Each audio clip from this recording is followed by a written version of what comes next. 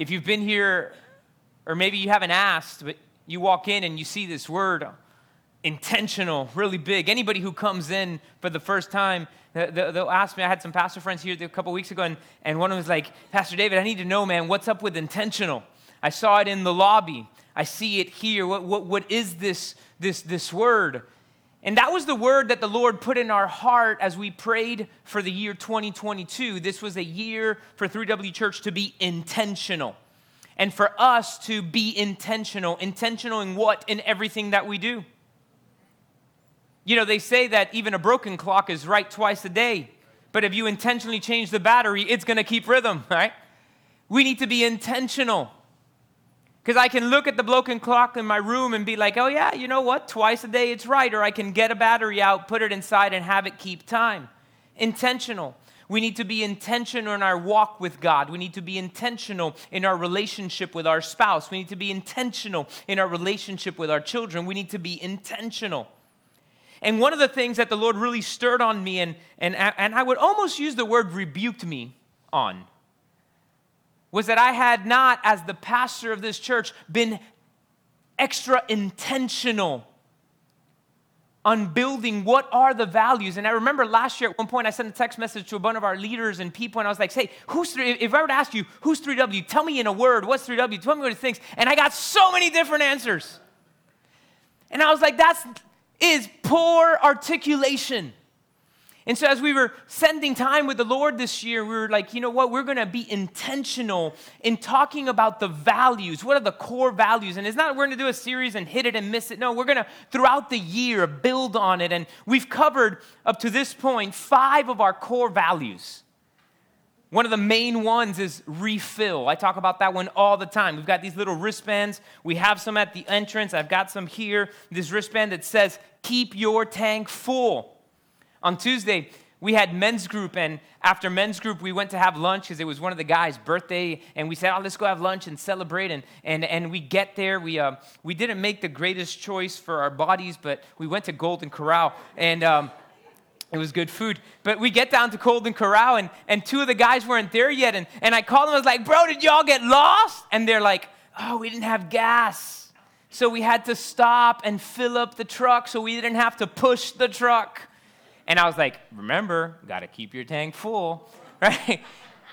Now, I'm not talking about your gas tank, although that's important. I'm talking about your tank. We do this through our devotions, spending time with God daily, in worship, in prayer, in the Word. You keep your tank full. You cannot wait. You know, they talk about dehydration, and anybody in the medical profession can correct me, but my understanding is that if you wait till you're thirsty, you waited too long. See, when you're working and sweating a lot and doing different things, you need to hydrate before your body says, I need it. Because when you wait till you need it, it just might be too long. And sometimes that's the way we live life. Well, when I need it, God will be there. But then we're cramping and we're hurting. So keep your tank full. If you want one, woo. But we have them all in the front. There's hundreds of them out there. Take one, get it, wear it, remind yourself, give it away to somebody. I can't tell you how many of these I've given away. I talk to somebody and I'm like, and they're like, I'm this and that. I was like, are you keeping your tank full? And I take it off. I was like, here you go. Keep your tank full. Remember it. Another one of our core values is refresh, even in the busy seasons. And that's referring to the Sabbath. The Sabbath is your one day a week where you do not do whatever is your work. Whatever it is your thing that you do for work. I always say the example, Don retired a few years ago. He reminds everybody he's retired now, doesn't have to set an alarm clock anymore. So he says to me one Sunday, Pastor, what am I supposed to do? I'm like, go get a job once a week, go work somewhere, because your Sabbath is to work. Just kidding. But one day a week, we need to set aside and cease from working what is our job and refill, spend extended time with God.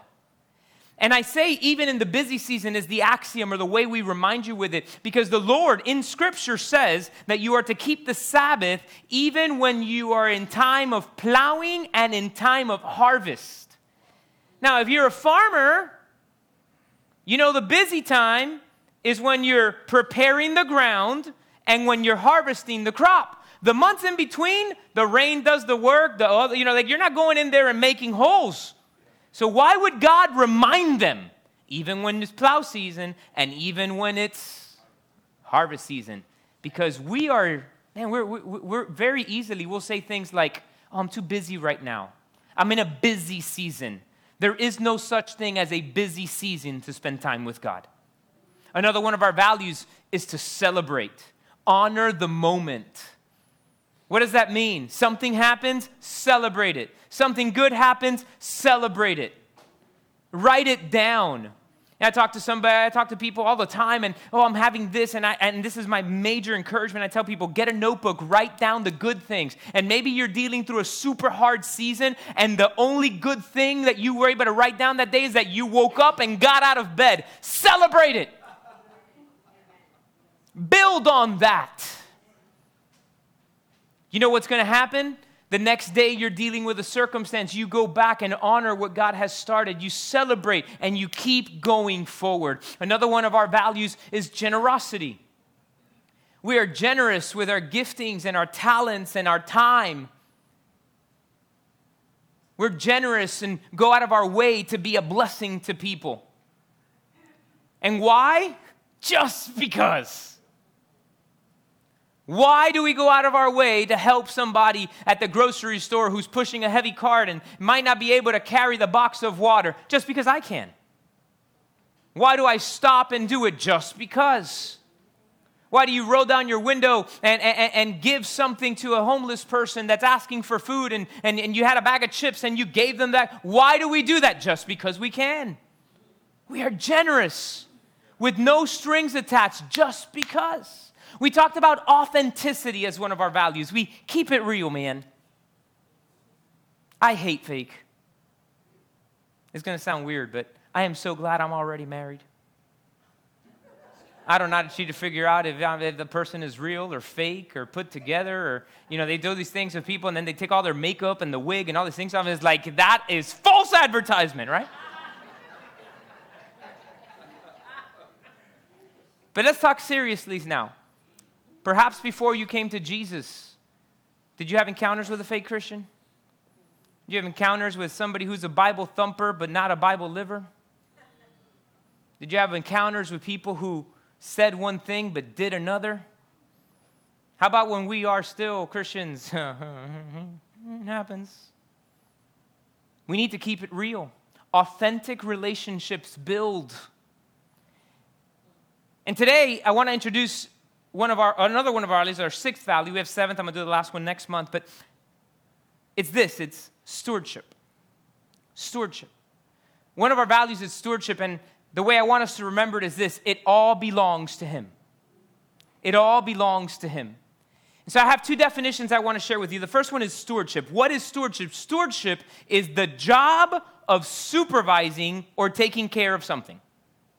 Stewardship is the job of supervising or taking care of something. And a steward, the person who does stewardship, is the person who manages another's money or property.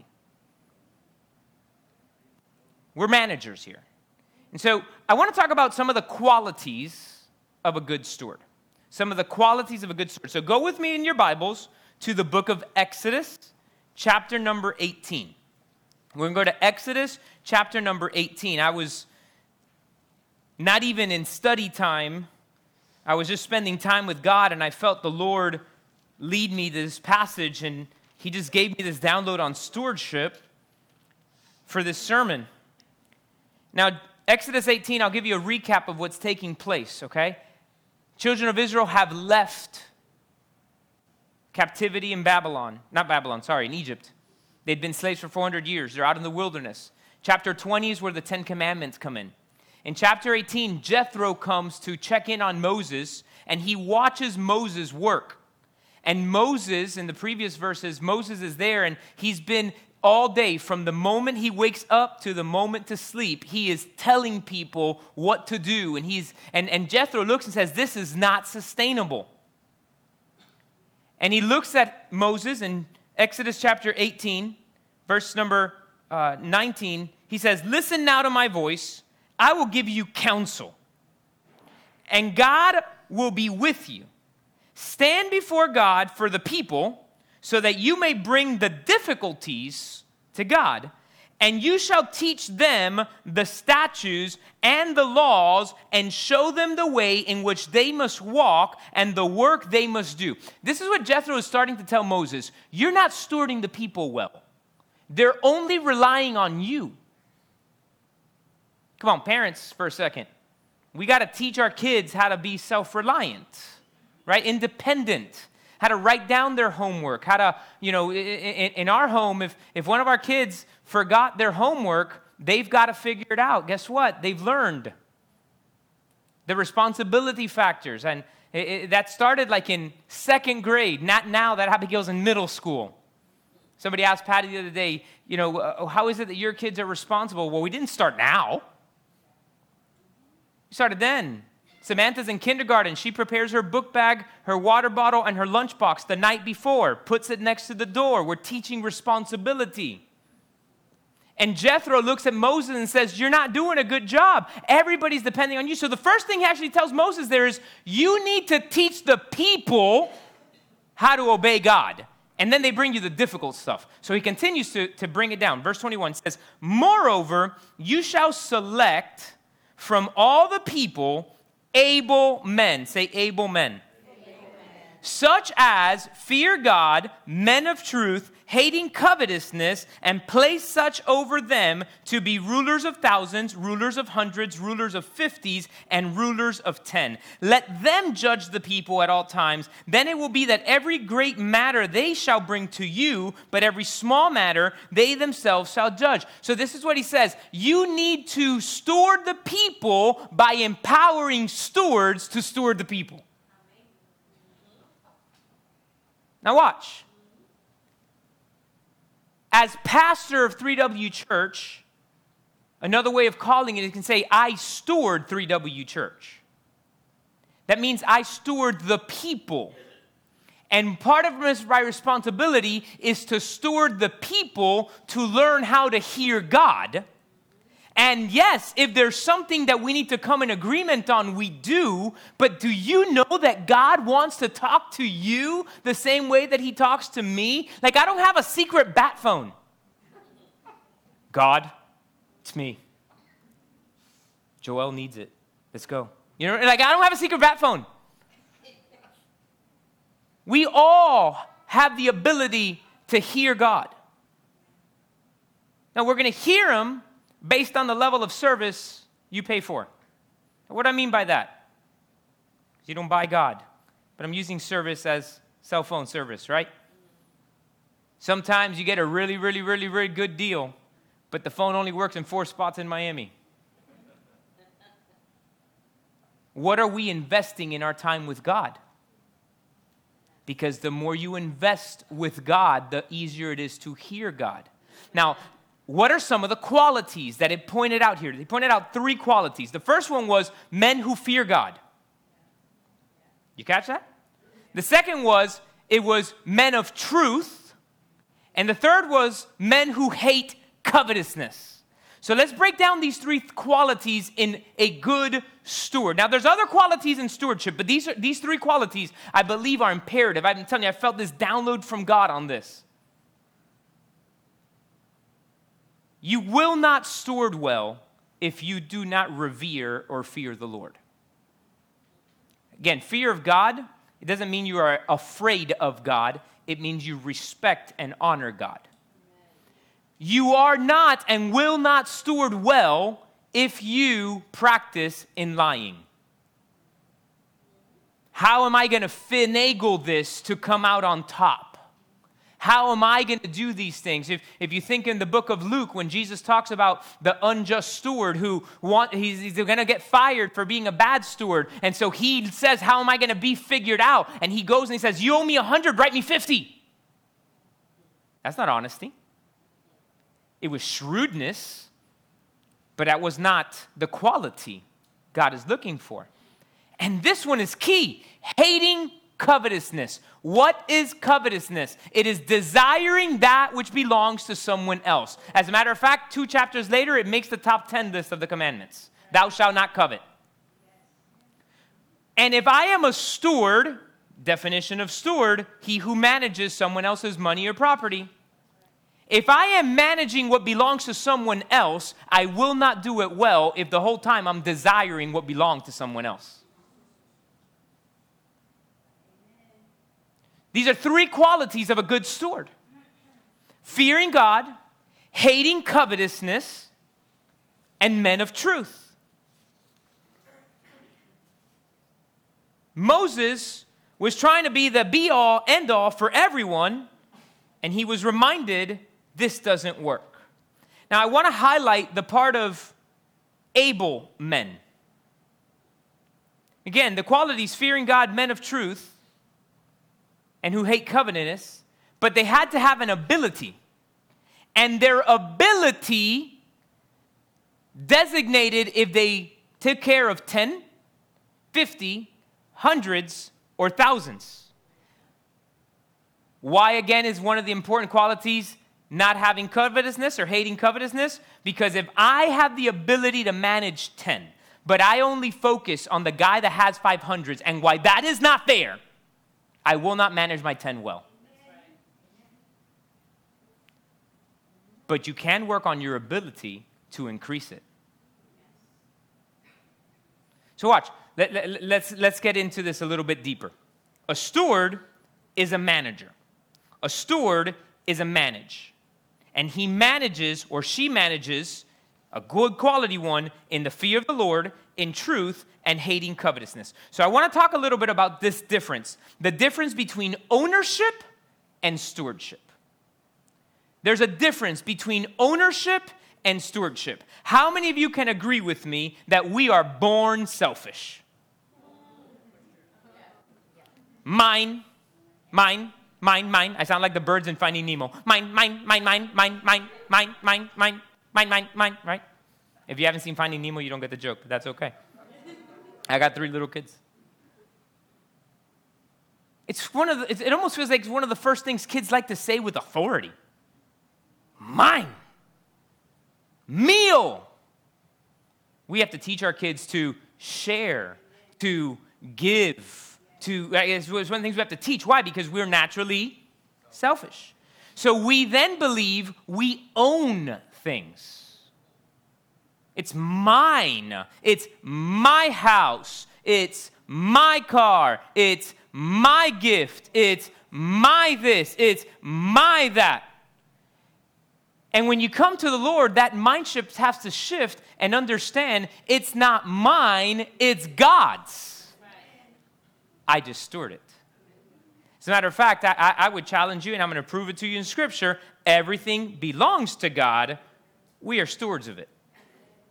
We manage that which actually belongs to God. So I'm going to read you 2 passages in Psalms. Go to Psalm chapter 24. Psalm chapter 24, then we're going to go to Psalm chapter 50. Psalm chapter 24, verse number 1.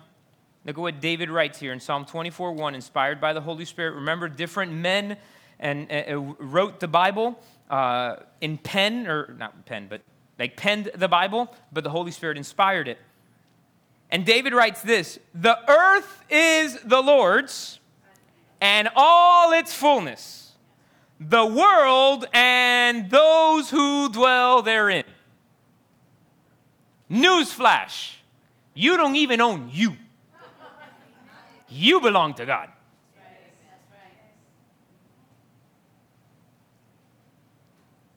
David is like, he understands it. We just finished a series on Heart After God, right? He's like, it ain't me. I don't even own me. It's yours. We'll go to Psalm 50 now. We're going to start in verse number 10. Psalm 50, verse number 10 is, he's writing on behalf of what God is saying. And this is what the Lord is saying here, right? Look, watch. Every beast of the forest is mine. The cattle on 1,000 hills. I know all the birds of the mountains, and the wild beasts of the field are mine. If I were hungry, I would not tell you, for the world is mine and all its fullness. A few verses before, he's talking about, do you all think I delight in sacrifice and bulls and this and that?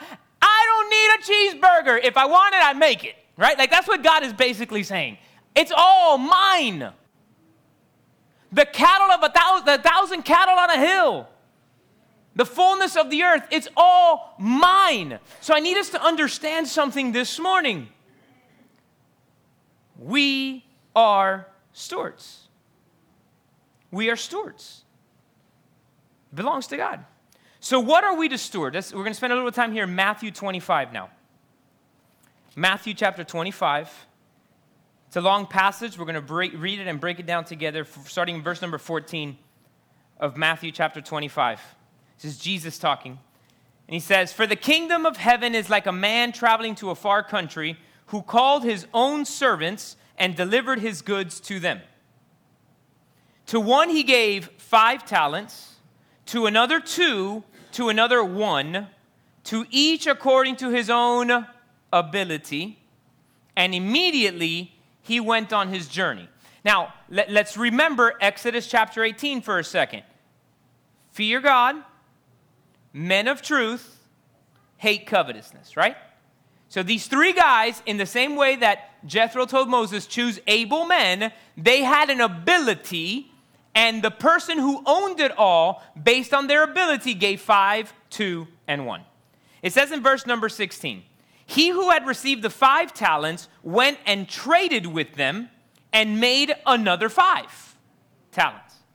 And likewise, he who had received 2 gained 2 more also. But he who had received 1 went and dug in the ground and hid his Lord's money. After a long time, the Lord of those servants came and settled accounts with them." Now, let's put a little pause here for a second. I need us to understand that we will all one day give an account to the Lord on what he entrusted us to manage. Whether it be 5, 2, 1, half, whatever it was that he entrusted into us, we are going to give an account. So, accounting time came, and it says that, verse 20, "Who had received 5 talents came and brought 5 other talents, saying, 'Lord, you delivered to me 5 talents. Look, I've gained 5 more talents besides them.' His Lord said to him, 'Well done, good and faithful servant. You were faithful over a few things. I'll make you ruler over many things. Enter into the joy of our Lord.' He also who had received 2 talents came and said, 'Lord, you delivered to me 2 talents. Look, I've gained 2 more talents besides them.' His Lord said to him, 'Well done, good and faithful servant. You've been faithful over a few things, and I will make you ruler over many things. Enter into the joy of the Lord.'" Now, I think that's very, very important. As a matter of fact, media team, can you throw up verse number 21?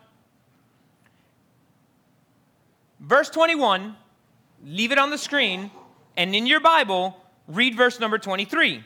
"His Lord said to him, 'Well done, good and faithful servant. You've been faithful over a few things. I'll make you ruler over many things. Enter into the joy of the Lord.'" They both got the same message because they both stewarded well what was in their ability. Fear God, men of truth, hate covetousness. The guy with 2 didn't waste time figuring out why they gave another guy 5. He stewarded what he had been given. And many times we do not have, not because of any other reason, that there is covetous in us, and in us there is not truth in us, and all we do is focus on, it's not fair that that person has this and I only have this. Manage what's in your ability well. Don't worry about what's in the other ones. Manage what you have been responsible first. I'm going to add to that a little bit. Stop trying to help the other person that's not managing their stuff well, and in that time messing up what you're supposed to be managing. Because sometimes part of our poor stewardship is that we focus on helping someone else and don't do our job. Manage your stuff. Now comes time for the guy that was given 1. And he says, verse number 24, then he who had received the 1 talent came and said, Lord, I knew you to be a hard man, reaping where you have not sown and gathering where you have not scattered seed. And I was afraid. He had fear of circumstance, of rejection, of loss, of losing, and all these different things. He didn't have fear of the Lord. It's what makes him a bad steward. He says, I was afraid, so I got the talent, and I hid your talent in the ground. Look, therefore, you have what is yours. We don't know. We can think about what was going through his head. That he definitely realized he didn't own it, but he wished he did. Because he's saying, if it was mine, think of what he's saying with what he's saying, right? He's saying, I know you're harsh. I know you're this. So I hid it in the ground. Because I was afraid. The underlying thing that he's saying is, if I didn't have fear, if it was mine, I would have treated it better. I would have had ownership. Right now, we're living in a time where what we promote and tell people is, take ownership of your job. Take ownership of your thing. And we are creating a society that even more thinks we own everything. We don't own it, we steward it. That's right. We steward it. So look at what the master says. His Lord answered and said to him, you wicked and lazy servant. Words I do not want to hear from God. You knew I reap where I have not sown and gather where I have not scattered seed. Now, I think it's an important thing to pause there for a second. Because if you remember what the servant said, he started his phrase by saying, I know you to be a hard man. Notice that the ruler does not acknowledge the lie that he said about him. He didn't say, I am harsh. He did acknowledge, I do reap where I don't. I don't know how the ruler did that. Maybe he went and he bought somebody else's field who already had planted it, and now I just harvested. Right? I don't know what was going on there, but he did not acknowledge the lie that was spoken at first. But then he tells to him, you ought to, verse 27, you ought to have deposited my money, at very least, you ought to have deposited my money with the bankers, and at my coming, I would have received back my own with interest. In other words, when you read in between the lines here, and you ask the Holy Spirit to teach you and show you, we could, I believe, firmly say, if he at least had said, I put it in the bank and got 0.5% back, here is your 1.002 talent. He would have said, well done. You increased what I gave you. Because what the Lord was expecting was increase of good stewardship. He didn't give a better reward to the one that increased by 5 than to the one that increased by 2, because he didn't care. He just cared that it was managed well.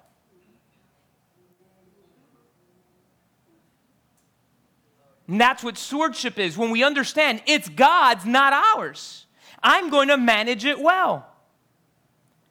Then he says in verse 28, therefore, take the talent from him and give it to the one who has 10.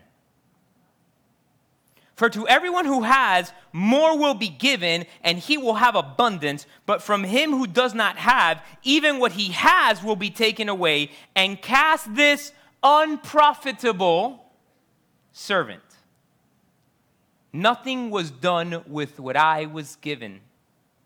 That's why he's unprofitable. Cast him into the utter darkness. There will be weeping and gnashing of teeth. Church, stewardship. Qualities of a good steward will fear God, walk in truth, and hate covetousness. So I ask this question.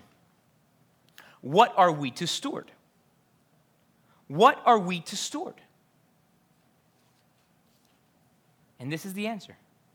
Everything. We steward everything because we don't own it. We steward it. I actually want you to say this morning with me, I am a steward. Again, I am a steward. We steward what has been entrusted to us. Now let's talk for a few seconds about ability. You may start out in being entrusted with tens and increase your ability by studying, preparing, doing your different things, and before you know it, you will be entrusted with 50 or with hundreds. But if you focus on what someone else has been entrusted and desire what they have, even what you have will be lost and squandered. Perhaps right now, you work as a dishwasher at Flanagan's. I don't know why I said that, but whatever. And you get in there, and right now, your job is every day cleaning plates. And you sit there and you pray and say, Lord, I'm going to steward this to the best of my ability. Lord, help me. And the Lord gives you a download as to how to better stagger the plates or prepare the things. And now they come in and they realize that whenever you're on shift, more plates get cleaned and more quality cleanliness. Like they're not sending back plates that have an encrusted piece of a rib.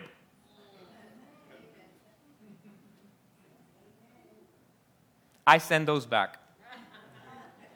Some people are like, I'll just pray over it. Nope, I send it back.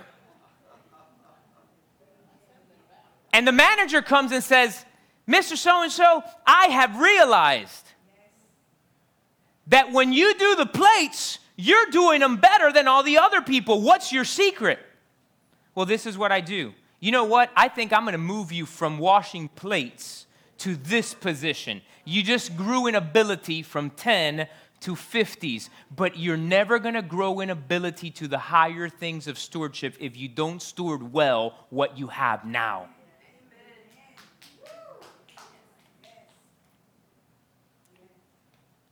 So what are we to steward? And I'm going to talk about 6 different areas, 6 different things. The first one is the one you all were expecting when I said we were going to talk about stewardship. You got to steward your finances. The parable clearly says it was a sum of money that was being dealt with in this stewardship. Many of us are in situations where we are, not because we did not make income, but because we mismanaged the income.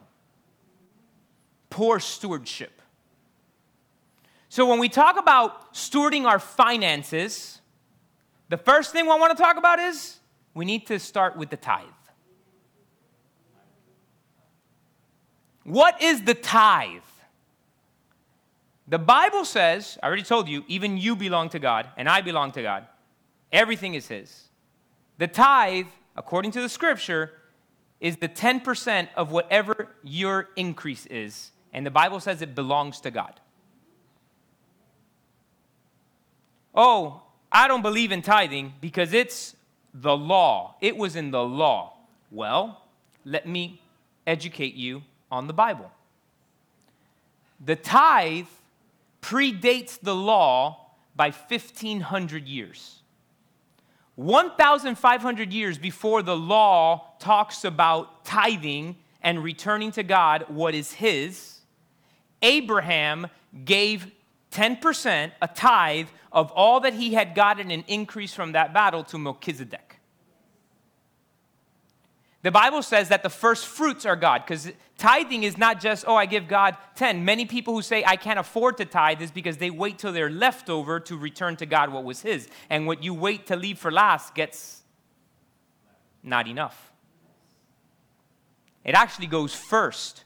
4,000 years before the institution of the law, Cain and Abel went to present fruits to God. The Bible says that Cain got of his basically leftovers of the fields, while Abel gave to him the best of his calves. God accepted Abel's offering, rejected Cain. Cain was so jealous and mad, he ends up killing his brother over it. So what is the first step in getting your finances in order and stewarding it well? Returning to God what is His. Many people have God's, belongs to God, in their bank account. They withhold it until I feel led. You don't feel led to obey. Prolonged or delayed obedience is not obedience. I know when I said stewardship, everybody thought that's the first thing I was going to talk about. And we talked a whole lot about what stewardship is before we're getting there. But it is God's. Now, if you've been here any matter of time, or this is your first time here, you will notice we don't even actually take time to collect an offering or tithe in our church. Somebody asked me 2 weeks ago or 3 weeks ago, was like, I have a tithe check. How do you give it here? I said, it's funny. You're not the first person that tells me I don't know how to give. And I said, you can drop it off in the mailbox. We don't spend time picking up offering and trying to manipulate you into giving, because you're either going to obey God or not. My job's to steward you. Now, our church is 11 years old, right, Patty? 11 years old? We just turned 11. Okay.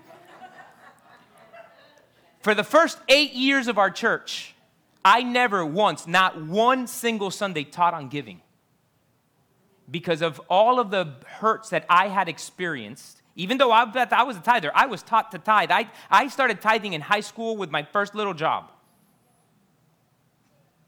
And I've always been a tither. And so much so, where in our budget, I tithe on the first of the month what's coming in for the month. I've gotten to that point. I always haven't been able to be that way, but I've been able to do my finances better. I want to return it to God before it comes into my paycheck. That's where I am. It took years of learning how to budget and not overspend and do all the different things that get us in bad holes. Been there, done that. All right? To be able to get to the place where I can say, you know what, I don't even want in my bank account what is coming that already belongs to God.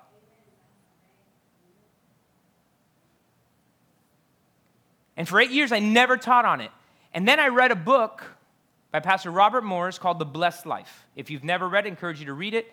We probably have a dozen copies there. If you want one, I will give it to you. You don't even need to buy it. We will give it to you. Talk to me after church, we'll give it to you. And I wept in my office because the Lord rebuked me, saying, you have not stewarded the people well because you have not taught them how to steward and give me what's mine. And we did a series where the first thing I did, you can look it up, you can watch the video, I repented to the congregation for never teaching this principle. I was stewarding wrong. Because of my own hurts and pains and seeing manipulation in giving and seeing all these different things of $2,000 for your year 2000 blessing and all this garbage that people manipulate Christians with. That irks me. But one thing I know for sure, they're going to give an account to God. Amen. So I'm no longer afraid of saying, this is what the Bible says. It's on you to obey God or not. Why do some people say, well, I don't tithe. I believe in the tithe, but I don't know what the church is going to do with the money. Well, I want you to know something. At least in this church, I know very, very well that I'm going to have to give an account to God for whatever we did with it. Which means I take it very, very serious in approving things or saying yes or no. And number two, even if we did something wrong with it, you didn't give it to us. You were returning to God what was His. The blessing's already there in your obedience. It's like I've never seen anybody not buy groceries at Publix because the CEO might have been mismanaging the funds. Well, I'm not buying that car because, that dealer has too many dealers. But then we find with God excuses. Can I tell you why? Because there's a heart problem. There is I'm an owner of what I have problem, not a realization that I'm a steward of it. All right, pass the tithe, your finances. Listen, you cannot spend more than you make. I know this is like rock-shattering, earth-shattering news. If you make $1,000, you cannot spend $1,200. American Express lets you. Citibank lets you. MasterCard lets you. But God expects you not to.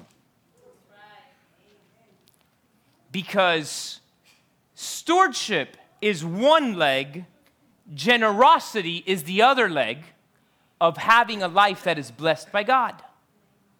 And you cannot be generous if you're not a good steward.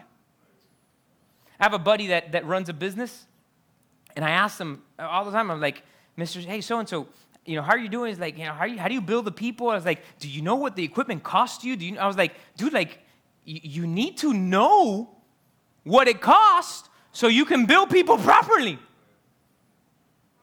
You are mismanaging, and you're never going to grow. Lack of stewardship. Guys, we need to get our finances in order.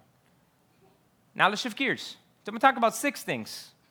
Let's talk about our body. Scripture says that your body is the temple of the Holy Spirit.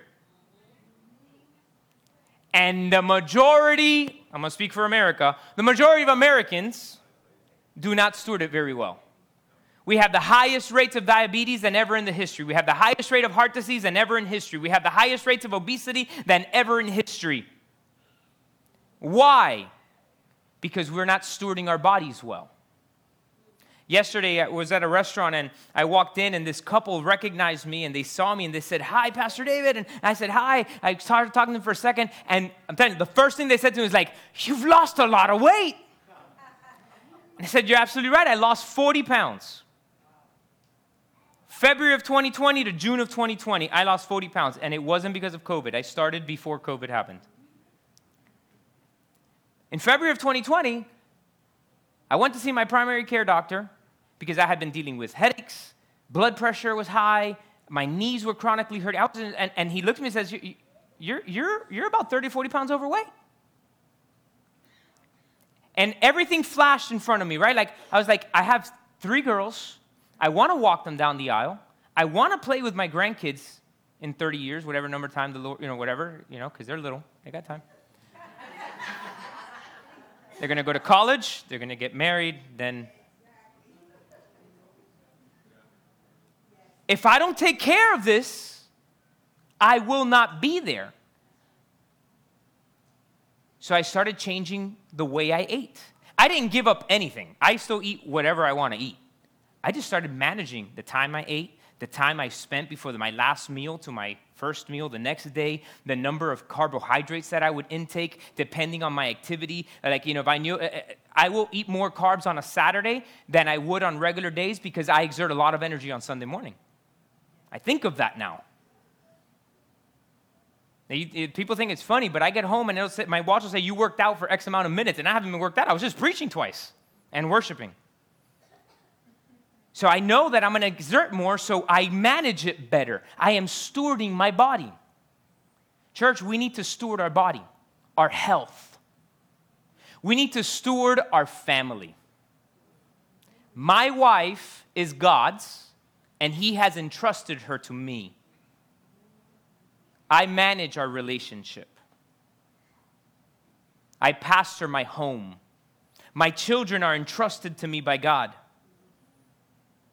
I said in first service, kind of jokingly, but it's almost as if all the churches in the world have conspired together to say that September is conference month. This past September, last month, there's 3 different things that I enjoy going to or whatever, and one of them was Bethany in Louisiana, Pastor Jonathan Stockstill, and they do a thing all the time. I go once or twice a year and hang out with them and learn and glean and fill. Pastor Landon shot with Mercy Culture, one of my best friends, and they were having their first ever Mercy Culture conference, and the Gateway Conference, which we've been going to for 3 or 4 years, and glean and learn and fill, and they were all within 8 days of each other, or 9 days. It was crazy. And I had booked for all of them, right? And then I started talking to Patty, I was like, for Bethany Conference, I would have to leave on Monday. Conference starts Monday night. It's all day Tuesday. It's half day to Wednesday. Then I would come back on Thursday. But Mercy Culture Conference starts on Friday. So it actually probably just makes sense. I go from Louisiana over to Texas. And then when I get back from Mercy Culture Conference, that following Monday or Tuesday started the Gateway Conference with another conference that she was going to the following weekend. And I looked at this and I was like, I'm going to be away from my family and kids for 2 weeks. This doesn't work. So I said, Pastor Jose, you and your wife have never been able to go together to Bethany Conference. I'm sending you guys. Go receive, learn, glean, fill up so that you can lead Spanish Campus well. I switched my Mercy Culture 1 to an online experience and was able to catch up through it. I did Gateway also online, and I ended up doing them all here and all this stuff because I cannot afford to squander the time. And I remember my pastor, Pastor Joel, is in Texas at the moment. He messaged me and says, hey, when do you arrive for Mercy Culture Conference? Let's go have lunch. And I said, hey, I'm not going to be able to go. So he messaged, what's going on? What happened? And I told him the thing, and he says, I am so proud of you. You are stewarding your family. I arrange my schedules to go watch my daughter run her meets. I arrange my schedule. Sometimes it means I have to work later, I have to work early, I have to do stuff, but it's important to me. Can I tell you what? I'm going to have to give an account to God for them. And this might upset some people, and I'm okay. Fine. Be mad. But I do nothing getting to heaven and saying, Lord, you used me and I stewarded the people in 3W well, and look at what happened, and my kids don't love Jesus because I wasn't around. I would not get a well done. Are we stewarding our families well? Are we setting aside time to date our spouse? Are we setting aside time to go on a date with your children? I take my girls on dates. I sit with them. I cuddle with them. I talk with them. We talk about these different, are we setting aside the time for it? Are we stewarding them well? Because they belong to God, not to us.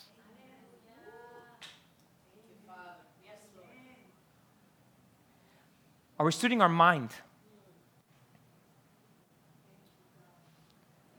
I'm going to go there. So put on your seatbelts. The brain is an organ. And there is nothing wrong with you seeing a licensed therapist, preferably a Christian one that was going to root you in the Word of God, to discuss and have conversations and talk.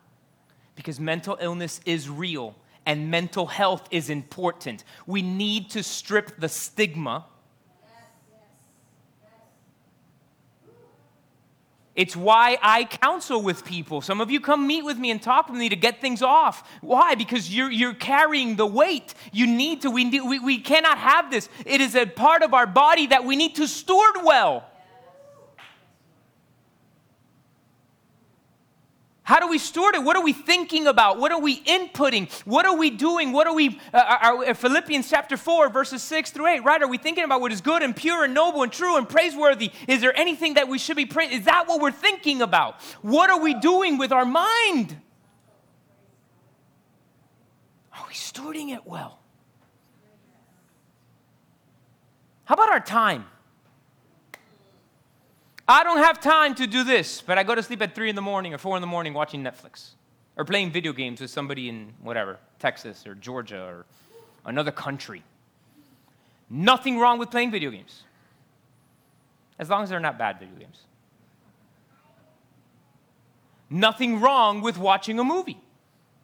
Nothing wrong with going to a sporting event. Nothing wrong with these things. But if that takes up all your time, so you're always fatigued and exhausted, if you're going to sleep at 3, 4 in the morning, you're never going to wake up on time to go get a good job, bro. It's just not going to happen. And if you do make it once, you're going to start getting there chronically late. We need to adjust our time. Are we controlling our evening? What time are we going to sleep? Listen, parents, for a second. What time are you putting your kids to sleep? This whole thing that kids, they go to sleep at 9:30, 10 o'clock. That means that then at that time, when you are already exhausted, is when you're going to try to speak with your spouse. You're giving them the leftover crumbs of a crumb of a crumb. Medically, your kids need at least 8 hours of sleep, so they should be going to bed at a reasonable hours. Be a parent. Set the times and do it. I said you were going to put on your seatbelts. I hope you did. I am called to steward you.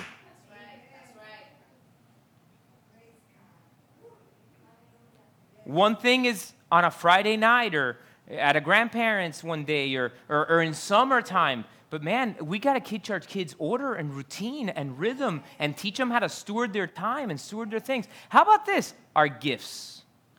Look at this verse. It's going to come up on the screen. 1 Peter 4:10. 1 Peter 4:10. Look at what he writes there.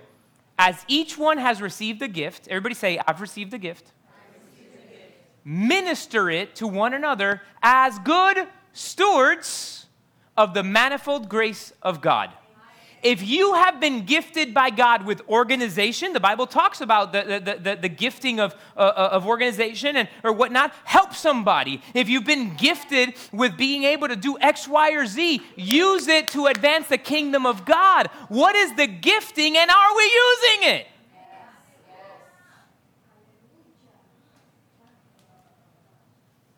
We need to steward the gifts.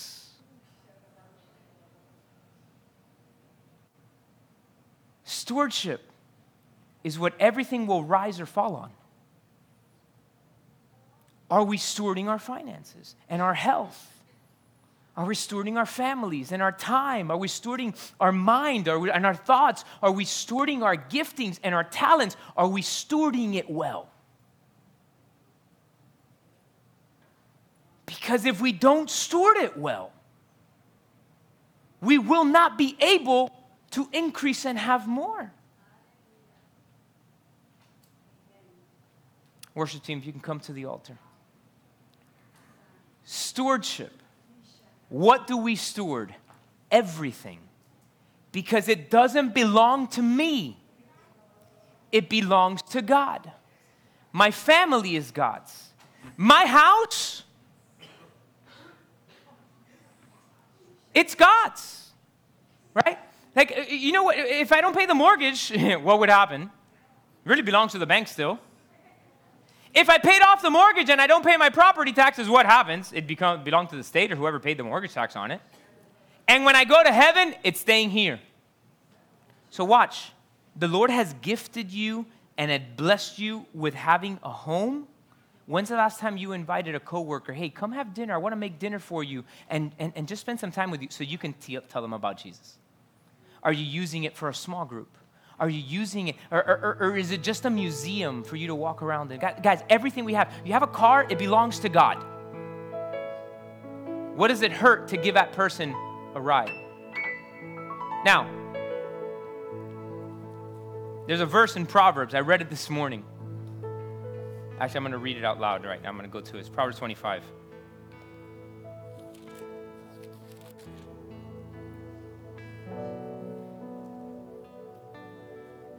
Proverbs 25:17, look what it actually says. Seldom set foot in your neighbor's house, lest he become weary of you and hate you.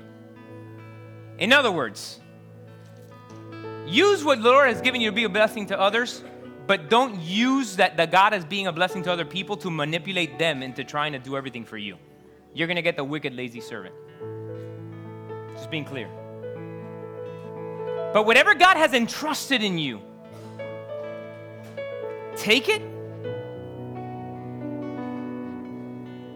and use it so that when you meet with the Lord and take an account, He will be able to say, well done, good and faithful servant.